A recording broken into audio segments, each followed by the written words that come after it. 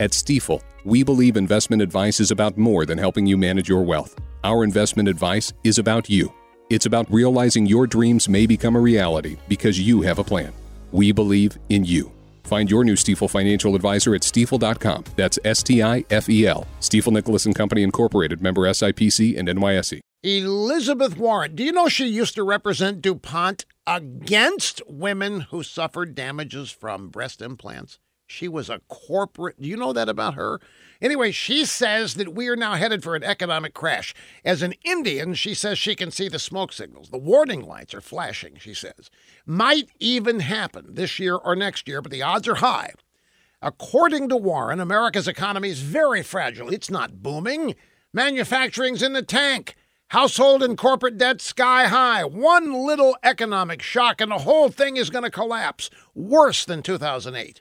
It's all Trump's fault because of his trade war with the Chi-Coms. But she says that she, Elizabeth Warren, can save us.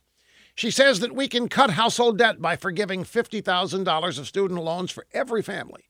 We can help unions grow. We can raise the minimum wage. We can enact her green plan for manufacturing.